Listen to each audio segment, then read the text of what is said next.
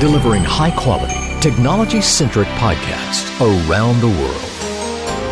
This is MunchTech.tv, taking a bite out of technology.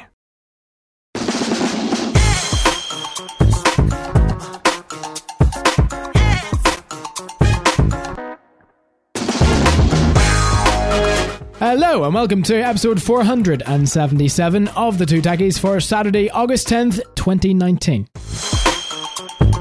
This is the week's most notable tech stories in around an hour or less in podcast form.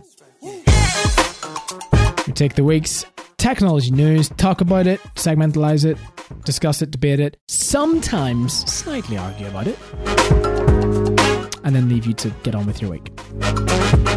On this week's episode, British Airways IT problems worsen, new cars with significant security vulnerabilities,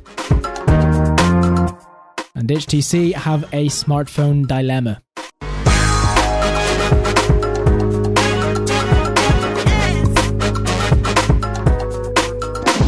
The only technology podcast you need to listen to. That is what a recent review of the show said. Oh wait, no it's not. Sorry. That's in my head. Never mind. Welcome to 477 of the show. It has been a technology podcast for the last 9 years and 8 months. I would say 9.5, but that would be a disservice to us because we've been doing it for longer than that. But then technically we haven't because it was the end of January of 2010. So we'll say 9 years and 7 months. That would be better, wouldn't it? Does that work for you, Aaron? Aye. How are we? Good, you? Can't complain yet. I think we have a lot to talk about, and a lot of it's complaining this week. So that could be interesting. What you're saying? Well, I'm is, not going to complain. Oh, go ahead. I was going to say what you're saying is I will be in my element. Pretty much, yes. Pretty much. It's yeah. So nice warm drink or cold drink, depending on the weather, and take a nice comfortable seat and stand by for the next hour of moaning. What I can't moan about is iOS 13 Beta 5. Well, I haven't downloaded it, so I probably will moan about it next week. But it is now available for download. Supposedly, did you have a beta on yours? Yes, I do. Then, developer beta. Yeah. I mean the public one's been available for 2 days. I think. Has it? I think I forgot to tell you. So my bad. I only got the notification. I guess that doesn't give it right away. To be fair, but I got it there 2 hours ago. iOS 13 public beta 5 is available and will be installed later tonight. Yeah, it's been. No, it won't because my iPhone is at 2%. So that's good. How do you do that? I'm always amazed that you use your phone so much. Thing is, I haven't. That's the thing. I don't know. It just is. It's 2%, and that's it. Although if I go into what's your battery health? This is how you know the show's exciting. Gripping stuff, everyone, as live scenes as we check out our battery health. It's always when you need to find it, you're like, oh, where is it? It's okay, conveniently placed under battery, Aaron. Well, yeah, you know. 90%. 97%. I've managed to wear my battery out slower than you. Well, there you go. That's probably. Oh, by the way, while we're in there, on iOS 13, have you seen that little option that's now at the bottom? No, where? The optimized battery charging. Oh yeah, I don't really like it because whilst it understands your normal, and it is on, but sometimes I've woken up earlier and need to go, and my phone's at 76%, and yeah, that's not very helpful. It's one of those, I think it's a really good idea. I think the actual principle is a good idea because leaving a battery sitting charging at 100% for 8 hours is not ideal. It's one of the reasons your battery health is 90%. Yeah, but not really because the iPhone does stop the charge input from the lightning cable and then it drops it down and puts it back up. Yes, but leaving it topped up sitting there at 100% is bad for the battery apparently. Hence this feature. But yeah, I only noticed it once, and you're right, it was an abnormal wake up time, and you're like, the phone's like, oh, it's at 80%. That's weird. And then I listened to, I think it was ATP, and I saw this option. So it's a good idea. I've still got it turned on because I don't wake up at crazy early hours enough to warrant turning it off. But yeah, it's probably going to catch a few people out, I imagine. We still haven't managed to, we can do a lot with technology. We can do so much with technology. We still can't, number one, provide a consistent, strong connection for any length of time between broadband. And we also can't pioneer batteries because lithium ion is the best we can do, and it's rubbish. It's poor, isn't it? I don't think there's anything wrong with it. You serious? There is poor charge times, low life, somewhat potentially dangerous. I could go on. There is not a device I own, I think now, in 2019, there's not a device I own that I would say has poor battery life. My iPhone is currently on 34%, but I just don't use it that much. And I don't have Facebook installed. I, seldom use Snapchat and things like that. It really is kind of rare. So it's probably used maybe less than the average person, I guess. My iPad lasts for about 563 years before needed charging. And my MacBook, I can't remember the last time I charged my MacBook. So I think we do need to find a solution for battery technology, and I think many people will agree with you on that. But I wouldn't say we're at a point or in a place where lithium ion is a particularly poor choice at the moment. I think we're getting to the point where we're having to put like crazy high capacity batteries in things because people are using stuff so much. But I think that I think you go back 10-15 years, probably not even that much actually, and we're talking about this battery, batteries that didn't have this long of a lifespan, didn't hold this much charge. I think they are making small and incremental innovations or increases in the current area, but I think you're right there. We're still waiting for that big break in battery technology. And it feels like when that big break comes, like electric cars and phones and tablets, like it's all gonna kind of change overnight and just get infinite. Like battery life won't be a problem, is kind of the impression you get. Lithium-ion batteries are a technology that predate technology. The work started in 1912 to pioneer lithium-ion batteries. It wasn't until 1970 where they became first commercially available as non-rechargeable lithium batteries. Being the lightest of all the metals, has the greatest electrochemical potential, provides the largest energy density for weight, which is great because it has a high energy density. There is a potential for higher capacities. Doesn't need prolonged priming when new, i.e. how many charges to keep it up. So one charge on creation is all it needs to sort of get it going, I guess. Relatively low self-discharge, low maintenance, no periodic discharge is needed. There's no memory in it, just is what it is. And specialty cells can provide very high current to applications such as power tools. But here's the problem. It requires a protection circuit to maintain the voltage and contain the current within safe limits, subject to aging, even not in use, which means storing it in a cool place at 40% charge reduces that aging effect, but it still does happen. There are transportation restrictions, so shipper of larger quantities are subject to regulatory control. There's also problems in carry-on batteries and so on. They're expensive to manufacture, and the technology is not fully mature yet, which means we're still working on it. We still can't get it. So lithium-ion is the best we have at the minute, and it has been for forever, really, because I guess what you must remember is you are storing energy within a cell that will always bring its own dangers, and that's been proven by phones which just spontaneously combust. So there is an advantage here of what we have, but we're in an awkward position. What do we do next? I mean, I'm not the right person to ask, but even those who are the right people to ask clearly haven't quite mastered it yet, unfortunately. And it's not an easy thing to do. I appreciate that. I mean, if it took from 1912 to 1970 to quite perfect the lithium-ion battery, goodness knows what it's going to take to perfect an even better counterpart. I think whatever's next though will be a big thing. You look at electric cars and the such, and like they're at the point where they're like 90% battery for their base, and the weight they're carrying around is huge just to get the energy output and the life that they need. I think any advancement in that, I think, will be potentially pushed forward by the electric car industry, because we're now entering that time of, okay, it's not just a phone or a tablet that we need to last all day or last longer. Actually, we're now talking about transport. I think we're going to see some pretty interesting innovations in battery tech in cars in the next few years. Hit the nail on the head there. It is the one thing that will shift the technology on a lot quicker than what phones will, because we need that technology for the electric car sector to really perform. And if there aren't those developments, and that really creates a bottleneck for the development, not only in range anxiety but also charge time too. So yeah, you're right there. That could be the saving grace, the money that will be pumped in because it's needed, not because phone batteries last a day pretty much, and that's okay. But it would be nice to have more, but it's not a necessity. Cars, on the other hand, it's a bit more of a necessity, and that's all they need to do to sell them. It's a big ask. But alas, and we put so much emphasis on this because today's episode alone will talk about mobile phones multiple times, and we will talk about HTC and their dilemma which they have at the minute with phones. And you could say, well, right, okay, what's so special? But we seem to talk about phones every single week. and we identified it a while ago, they are the biggest piece of technology that consumers use in 2019. Yeah, we've got laptops, we have tablets, we have desktop computers, we have TVs, we have every bit of technology under the sun. But what do we all have in common technology-wise? A smartphone. And they're the most ubiquitous device in our pockets and in our hands. So that, I guess, in terms of technology, probably the most useful, or at least valuable bit of technology. And I say valuable monetarily as well, because of the money that we're paying for them. That's another matter. Sorry, I shouldn't have started Aaron on this. Continue. As someone who's just finished listening to the fantastic book that's Digital Minimalism,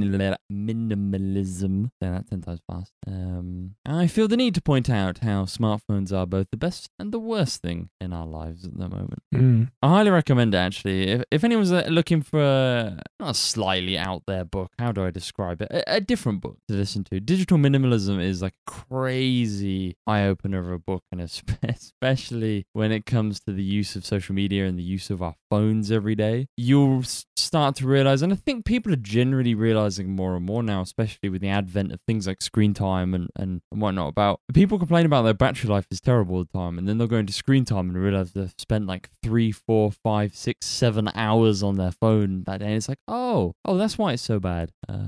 You'll start to see more and more people that it's like, oh, people are just wandering around with their phone attached to their hand. Like, people can't leave their phone in their pocket for 30 seconds. It's funny. It talks about like quick boredoms and whatnot. So, and you're kind of, I think as soon as you're aware of it, you'll see yourself doing it, you'll see other people doing it. You know, when you get to a queue, so at a coffee shop, for example, what's the first thing you do? Oh, it's pull out your phone. Instinctively, without thinking about it, just to mindlessly and aimlessly scroll up and down on a social media feed, or, you know, just swipe around the apps for 2 minutes until it's your turn to be served. Like, it's actually funny when you think about that, and then you next go to a coffee shop, or, you know, a sandwich shop or whatever, and you look at the people in the queue in front of you, and it's just like, oh yeah, we do that as a society, and we're paying a lot of money for these devices to do that, aren't we? Yeah, good. It's a good book, though. I highly recommend it. It's not like you're going to come out the other side of the book going, well, I'm going to throw my phone away type thing. I think it's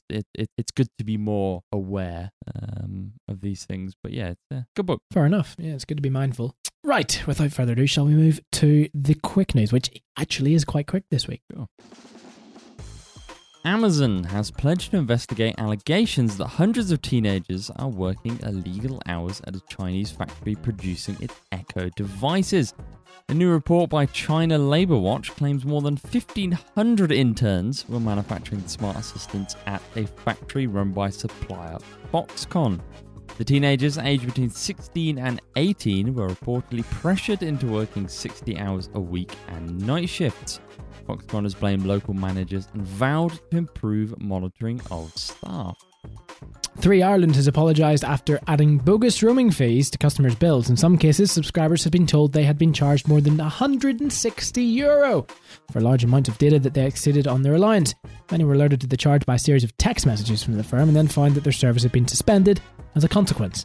The company has blamed a system upgrade error. That's the problem. It added on social media that it was currently trying to identify which customers had been affected and would refund them in due course. Some users have complained that they'd been waiting or had been told they would have to wait several days for the money to be reimbursed. Instagram has removed US marketing company Hyper from its service after it was accused of grabbing users' data. Hyper was scraping profiles, copying photos, and siphoning off data supposed to be deleted after 24 hours, according to a Business Insider investigation. Instagram said Hyper had violated its policies and had been sent legal papers telling it to stop collecting data. Hyper said it complied with privacy regulations and the terms of service for the social network it targeted. Business Insider also said that Instagram's owner, Facebook, should have been more diligent about preventing data grabbing in the wake of the Cambridge Analytica scandal. And finally, Amazon discontinued its push to order physical Dash buttons earlier this year, and now the online retailer is completely shuttering the program, with the company set to stop taking orders from any Dash buttons left starting on August 31st. The news comes as a bit of a surprise, given that when Amazon first discontinued Dash sales in February, the company pledged to continue to support them so long as customers still use them. But Amazon said that the usage had significantly slowed since then, resulting in the impending shutdown at the end of the month. Still, it's odd that the company would do that, essentially removing a way for customers to buy stuff from Amazon, which in theory is something that Amazon wants to make easier, not harder.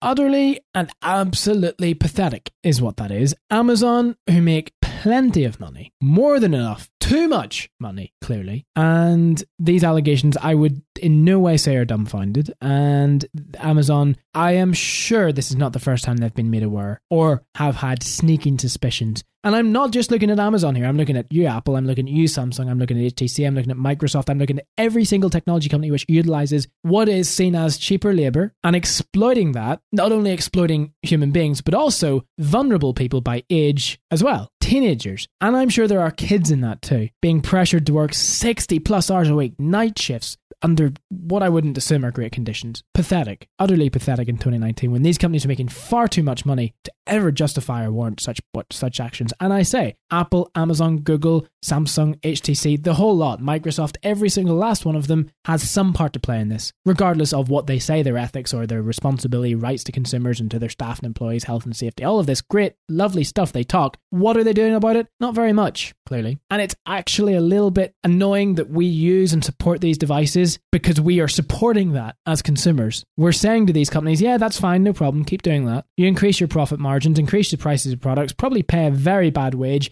Oh, and don't worry about the working conditions either of your staff, that's fine. But that's not how it is for consumers. Consumers don't truly probably think about this half the time, anywhere near as much as what we should. And I don't think there is enough in terms of awareness of this. This is pathetic. It's also, utterly pathetic. It's also got to the point where so much is made overseas or made in China with, cheap labor that for a consumer it generally feels like you don't really have a choice. The old saying about voting with your wallet is getting, more and more difficult if there are no alternatives. Take the smartphone, for example. You're going to find it very hard to, or almost impossible to find any smartphone that hasn't been made over there. And so if you wanted to vote with your wallet, basically your only option is not to buy anything, which is just not an option for the consumer, unfortunately. Nope. I think one of the doubly sickening parts that always comes out of this is every company, and Foxconn, let's not pretend we're all sat here surprised that this is Foxconn. As soon as you start reading this type of stuff, you go, I bet it's Foxconn, and then you read it, it's like, yep. And as you said, not the first time, certainly won't be the last time we hear about this, but it's also any of these companies. I'm sure Amazon will do it, we've heard Apple do it, we've heard all the big tech companies do it, or just companies in general. They'll come out of this going, we're shocked and surprised that this is happening. It's like, oh, really? Are you actually shocked and surprised that this is happening, or were you fully aware and you're just kind of annoyed that it came out in a news article? Because I feel like it's the second one. It is, and as you said, this is Foxconn. Now, it's not limited to Foxconn, but Foxconn have been. This is a company that has been in the news years ago for having suicide nets on their building. Last time I checked, a good and conducive workplace doesn't need to put suicide nets from high-level floors. I mean, is that just me? Is that common sense? Well, exactly. Surely somewhere we must identify the fact that Apple, Amazon, Google, Samsung, HTC, every single technology company out there, and I'm saying those ones are the quickest ones that come to mind, you're paying peanuts. What do you expect? The flip but side. Don't worry about charging $1,000 for your phone now. That's fine. That's perfectly fine. The flip side of the whole thing is, take Apple for example. So if you remember the last Mac Pro, Apple moved assembly, not manufacturing, but assembly to the States, and the price reflected that. Now, if Apple moved everything to stateside or Europe or wherever they're going to move it to, I'm sure the price, they would lose a chunk of their margin that they make between the cost of making the device and the retail price. But all I think they would do is they would go, hey, you wanted us to stop making it in China, you're going to pay for it. Because welcome to planet Earth, welcome to 2019, where companies are just dead set focused on making the most amount of money possible, working conditions and people's lives be damned. Unfortunately, kind of what not we're accepting, but I think we're encouraging as a consumer half the time, because we can't do the vote with our wallet thing anymore. And this applies all around the world. I I think if you looked at the tags on half the clothes on your body, half the things that sat in front of you, the things in your pocket, I don't think there's a piece of clothing, a piece of technology that isn't made in probably substandard working conditions that we should not be fighting against. But we just aren't as consumers. We're just quite happy. We want to pay the cheapest we can pay for something, and unfortunately, because of that mentality, because of that cutthroat business world, this is the price that people have to pay, and it's absolutely disgusting. I think as consumers, we're really not helping, but I think companies have to do more. The amount of clothing companies, we keep hearing that Nike, it kind of unfortunately became like a running joke about who was making Nike shoes and whatnot, and it's like, it should never get to that point. It should never get to that point where we're reading these news articles and we're desensitized to it, which is unfortunately the way with so many things. And I think labor, where things are made, how things are made, who makes things, and how much these people are paid, the lives these people live. We're sitting here going, oh well, we don't want to, we can't have them increase the cost of our £1,000 smartphone. But you actually think about the conditions of the people who are making that, and it's like, it's such a selfish point of view, I think, for us, or for the Western world, we'll say, to have. It is. It falls with consumers, but mostly with the manufacturers, who are happily putting their margins up when cost of production isn't ultimately going up, and they're not paying a higher rate. Designed by Apple in California, made in China. And that's the reality of it. And as you say, this whole, assembled in the USA. Yeah, but not made in the USA. And it's not just the point, the place shouldn't matter. Fair and equal pay, fair and equal treatment, more importantly, of staff, regardless of where they are. But sadly, again, that's just not a thing in 2019. And it really should be, because equal everything is 2019, rightfully so, 100%. But yet we're negating this. It doesn't make sense. Does not make sense. Angering. Very angering. What is probably also not equally as angering, but very angering for some 3 users, and don't start me on 3, is that they have apologized after adding just bogus roaming charges up to €160. Yeah, don't worry about it. And we'll give you that cash back just whenever we can. Don't worry. Just wait a few days, and yeah, you should be back in your account. Would you like it credited, or would you like it cash? I feel that's a conversation 3 have probably had. We'll send it to you. It's a system upgrade error. Yes. How does upgrading a system add charges that didn't exist on your account in the first place? I'm not an expert in technology. I like technology. I like to think I know enough. Maybe I'm missing something somewhere. How does a system upgrade result in, you owe us €160? Wait, no, you don't, because it never went in your account in the first place. That seems like a bogus excuse to me for bogus costs. Not saying they added it on purpose, but I feel there was something different here than just a system upgrade. I think the fact this happened in the first place, fine. This stuff happens. Mistakes happen. Companies make errors, whatever. The fact that 3 are so lackadaisical about you put it perfectly.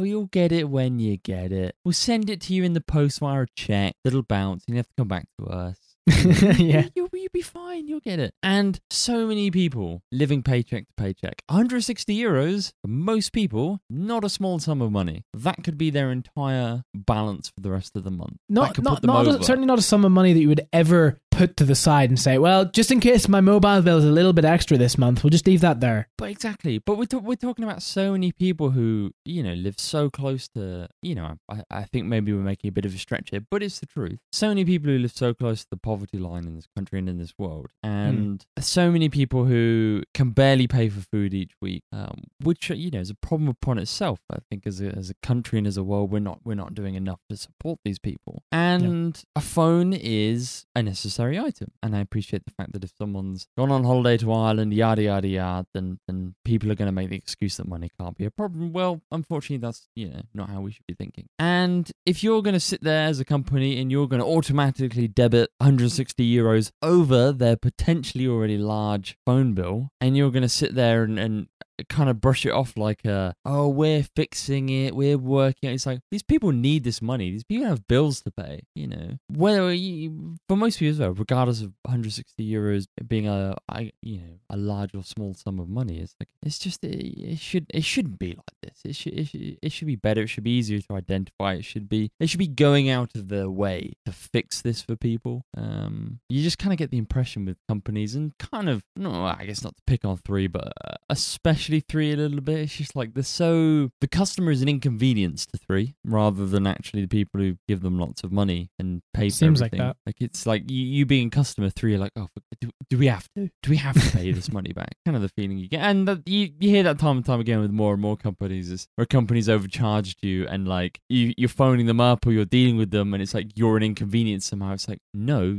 you made this. How are you turning this around on me? I don't understand. This is a perfect example of how competition just means that you leave that company. And I truly believe there is no loyalty to any company who doesn't show any loyalty to you. And I have been with 3 for countless years and have found them to have just went completely down the drain pipe, both in offering and customer service. Used to be fantastic. But the last few dealings I have had have been shocking. I actually cannot believe that I mean, I'm giving them money. It's not the other way around, but somehow you would think it was polar opposites and just know that they can't do anything for you. And goodness forbid you ask them what's the best deal they can do for you or what's XYZ. No. Stop. No. We value as loyal customer, but screw you is essentially what they say. Not in those words, but that's really the summary of how it feels. I still remember, was it last month or the month before when you were over and you were having your disagreement, we'll say, with the couple of 3 representatives on the phone. I couldn't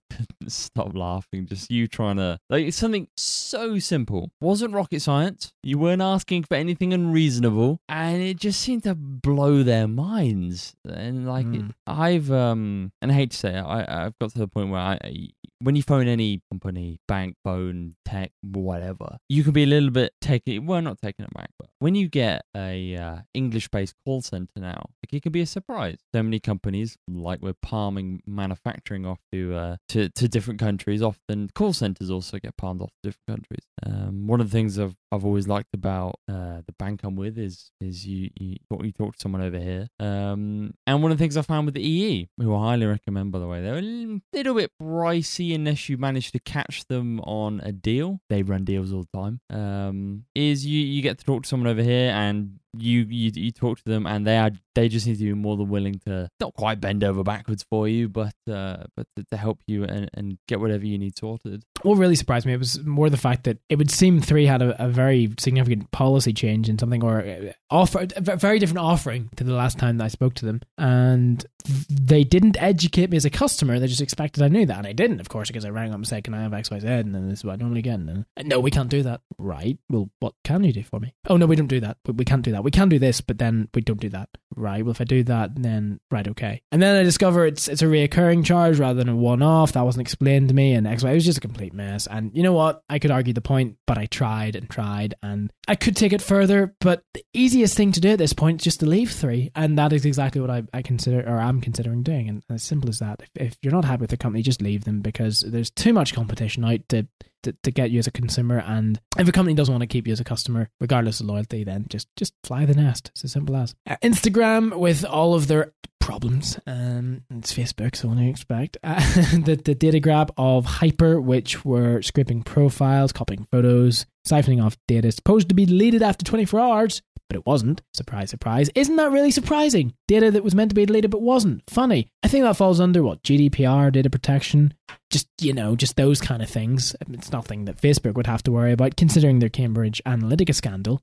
Law onto themselves. And then more surprisingly, Amazon with the dash buttons. This is kind of surprising. I mean, why would they stop supporting this? I get it. I mean, the buttons for me were never realistically ideal, because you buy a button for one product, and I get the idea, we're out of toilet paper, press, there we go. It's a nice idea in theory, but for one product, then it, yes, I can understand. But fine, if they discontinue them, that's fine. But why discontinue support? Because surely if someone has one, then they're going to still use it if it's convenient for them, and you discontinue it, then they'll say, you know what, I'll just get it when I'm at the shop. It's potentially losing some money, no? Or is there something more to this? I don't actually know anyone who ever genuinely used the dash button for the reason of ordering stuff. I only know people who got the dash buttons to then repurpose them as Internet of Things buttons. Literally the only things I've ever seen them used for. I think Amazon just actually invented a really good, really cheap IoT button rather than actually something useful for shoppers. It is odd. I think you in the article put it pretty well that it's odd for Amazon to stop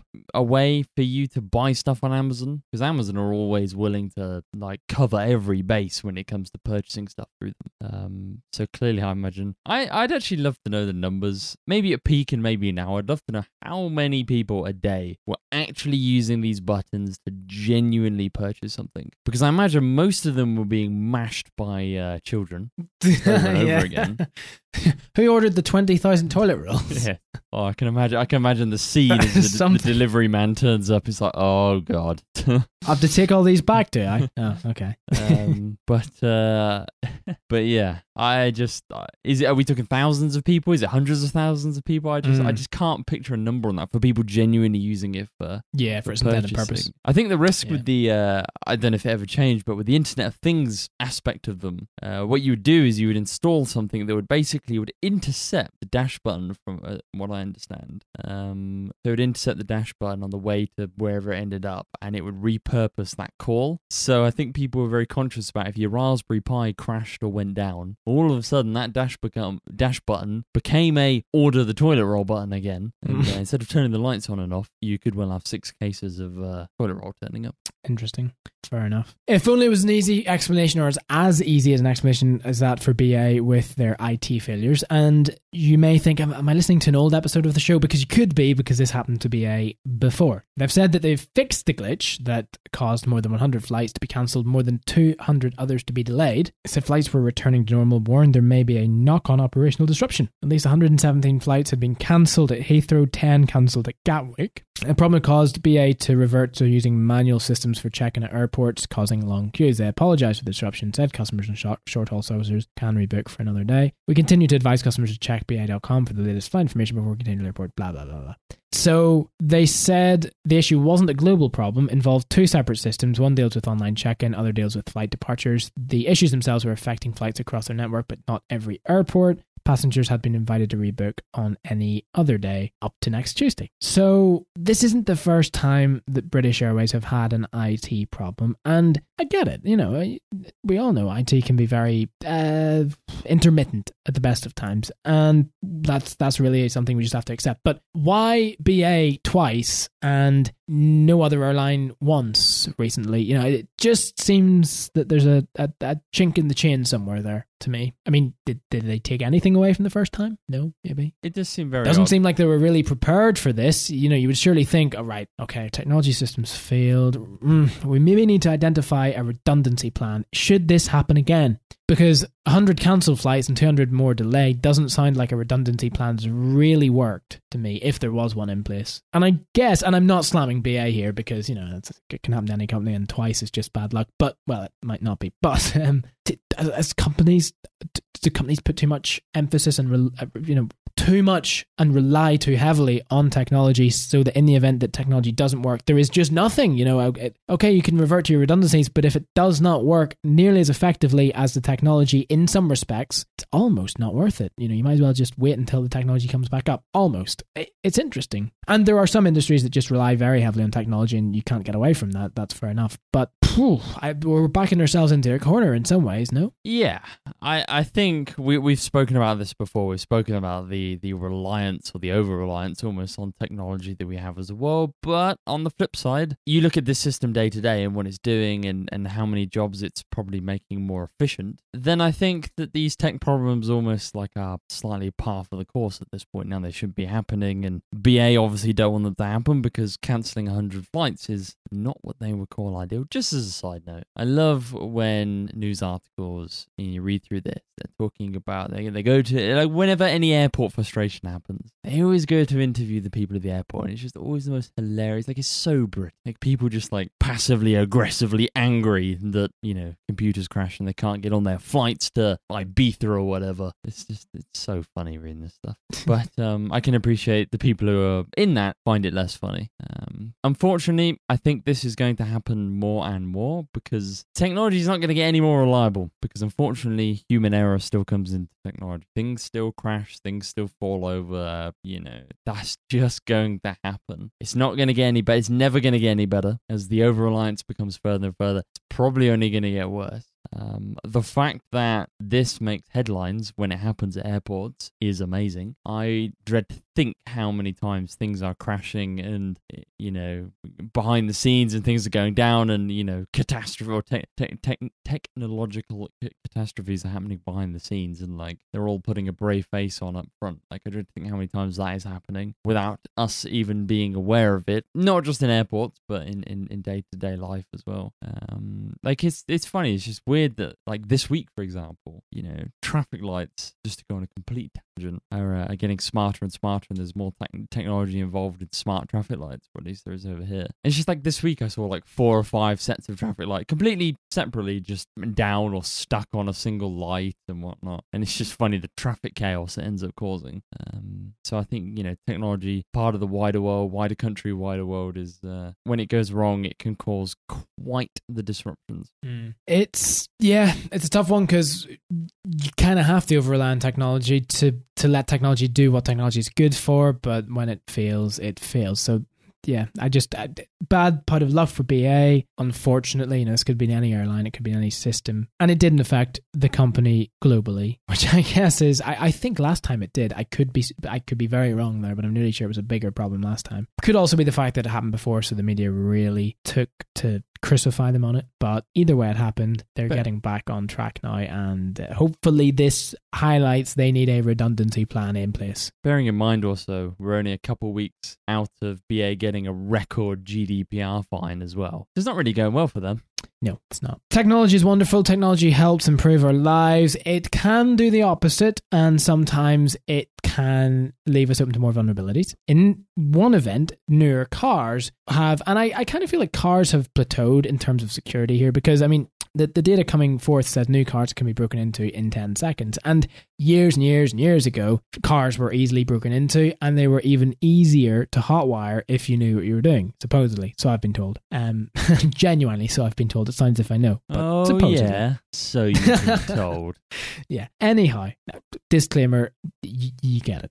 Anyway. You're making it look worse for yourself, don't worry. I genuinely am, aren't I? Before immobilizers came in, before the technology was out, and then cars became more secure as time went on. Now, actually, it's doing a bit of a 180, isn't it? Because some of the newest and most popular cars are at higher risk of being stolen seconds by exploiting weaknesses in keyless entry systems. And that goes from keyless in terms of, key fobs to having tablets now for your car, BMW 7 Series, Mercedes S-Class, those kind of things. Some cars allow a mobile phone to control them. Essentially, the systems let drivers open and start their cars without taking their keys out of their pocket.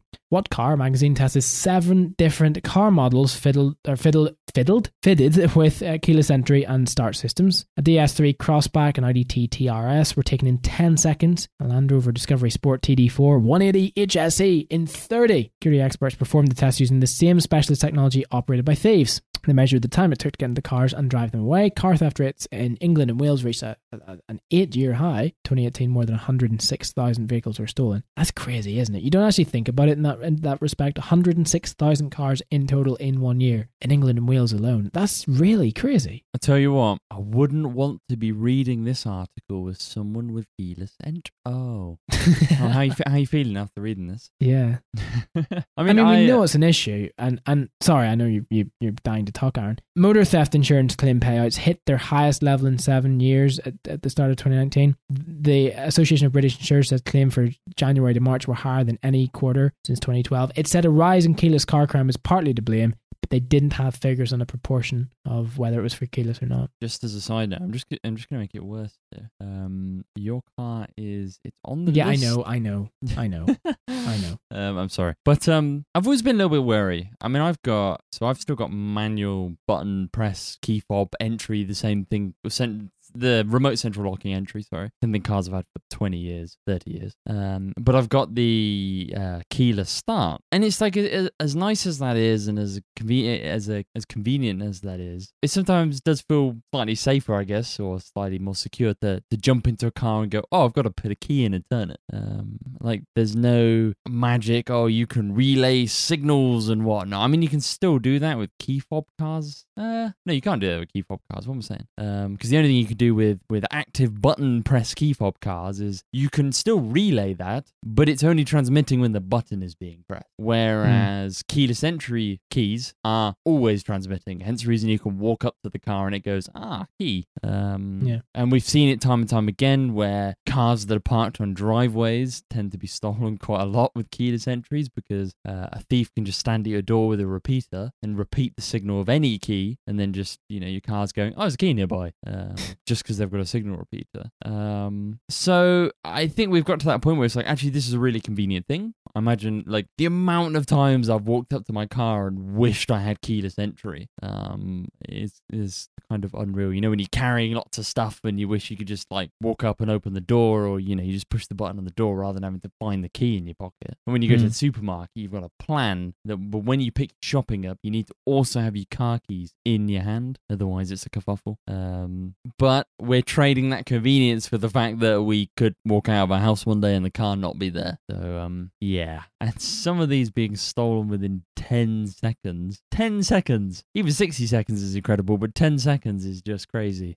It does beg the question, what level of security is on these vehicles in that event that makes it so easy? I say easy, to the normal you and I, it isn't, but it shouldn't even be that easy for someone who does know what they're doing, surely. I mean, surely there's a way to delay whatever's happening here, and I don't even know what's happening, but whatever is, surely it must be possible to delay that in such a way. Or is it the fact that it's emulating the way the key works? Or because there is the story that, these keyless keys are very easily copied, and the signals they send, and so you can just spook the car into believing the key's there when it's not, and then X, Y, Z, ABC, that bish, bash, bosh, essentially. I don't know about how the transmission works on these things. I'm just reading about that video that's on there, and it was doing the rounds all of last year of that Mercedes that was stolen with that relay attack. The person was saying the keys were at the back of the house, on the third floor, like quite far away from the car. And Mercedes still don't have an explanation. Car's still missing. Mercedes still don't have an explanation as to why it happened. The only thing Mercedes has said is that if you double tap the key when locking the vehicle, it will be safe as the key does not then transmit, which is interesting. I didn't know that. The only thing I can think of, if you're going to keep keyless entry, you're never going to stop relay attack, retransmitting a signal, because unfortunately you'll just be able to spoof whatever the signal is. So the only thing I can think of is the key needs to have a range of a meter or something. Like it doesn't transmit beyond 3 feet or something. Like you have to be standing right by the car. I don't know. Like I think you have to really reduce the signal strength. Still not going to help if you leave your keys by your front door, or close to the front of the house or close to your car, unfortunately. But I think if we're gonna keep buying cars that have keyless entry, then manufacturers need to start doing a better job of doing something about it. And if you can't do something about it, get rid of the feature. No one should have to live with the constant fear that, their car might be stolen just because it's got keyless entry. Yeah, well, I mean, this isn't a case in point of, the consumer should not buy this. It's a case that, it's offered to the consumer, and it's offered as a convenience option. The consumer's well within their right to say, I like the sound of that, add it to my car, because it's being sold to them. So it's up to the manufacturer to make it more secure. It's a no-brainer. It's not up to the consumer to try and fix this problem by not buying it. It's up to the manufacturer and those who design it to say, what can we do to make it more secure? And I know what you're saying, Aaron, that, it could be more difficult or, quote, impossible if all it's doing is repeating the signal, that it's always going to be able to emulate that. But surely there's something. There has to be something somewhere that unfortunately, this is part of just security in general. And the best thing to do is we get rid of keyless entry as an idea. It never used to exist, and car theft used to probably be slightly less. There was that almost high point where we'd got past the point that I think my dad will always tell stories of certain cars that came out in the 70s and 80s that, like, if you had a knife from your kitchen drawer for your cutlery set, you could open the lock and whatnot. It was just like, might as well have not had locks on certain cars. This is pre-central lock, pre-remote central locking. Yeah. But we hit that point where we'd got past that, but pre all the keyless stuff, keyless start, keyless entry, and I think maybe there is direct relation to car theft at that point. Two things. Reading one of the articles is like, you can tell who. I don't know about you. I think you're like me. When you lock your car with your I don't know if you still lock it with the remote. I check incessantly that car is locked. Like I will pull all the door handles and make sure, because I'm just paranoid like that. And I'm reading here like people who have locked their car with a remote button, but the signal has been jammed. You know, someone nearby, whatever it is, which means that someone jams the signal and can then get in your car. Can't drive away with it normally because obviously the start is different, or you still need a key. But they can obviously steal items from within the car. And the second thing, we've spoken about over the years how Apple have done such a fantastic job locking down iPhones and iPads and Macs with iCloud Lock, and they're forever doing more and more each year to try and deter people from actually ever wanting to steal it. And we've actually started to hear about a direct correlation in drops of theft of iPhones and iOS devices, purely because it's now becoming common knowledge that, okay, you can steal an iPhone, it's useless. The person can lock it instantly, it's iCloud locked, it can never be,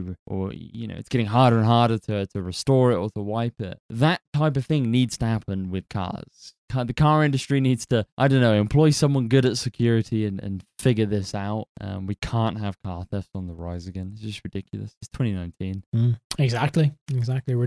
We're not fixing a problem, because unlocking your car with a key was never a problem, but we're making something more convenient, but we're putting it at the price of something much more important, which is pretty much function over form, which is pretty much 2019 in technology, isn't it? HTC has stopped offering its phones for sale in the UK while it's involved in an intellectual property dispute. Tiny's company's online store currently lists all its models as out of stock, despite the fact they remain available in other nations in abundance. They have been involved in a long-running dispute with research and development company Epcom over a wireless technology developed for car phones. To resolve it, they agreed to sell only mobiles with a workaround in the UK. However, Munich-based Ipcon has alleged it carried out tests earlier this year that showed no workaround had been implemented, that HTC had failed to play by the rules and had displayed disregard for the law by contravening a UK court ruling.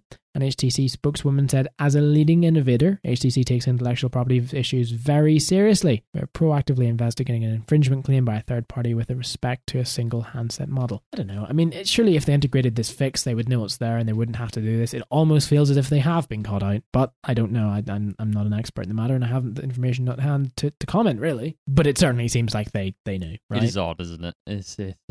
How do you go, oh yeah, we'll sell phones with a workaround, proceeds to not sell phones with a workaround. Obviously, this article... And then get caught out and then suspend sales of the phone. Yeah. This article doesn't do... We don't know what the workaround was meant to be. It just says, we'll sell phones with the workaround. Is that hardware, software? What is that? Because they may have pushed it as a software update. So, you know, you don't know how that works with court rulings and whatnot. But this is so irritating when you read this type of thing now. We're reading more and more about, patent disputes, and all it does is harm the end consumer. It's just incredibly annoying. I fully appreciate intellectual property has to be protected, and rightfully so. It just feels like this stuff just gets so petty and annoying after a while. I don't know.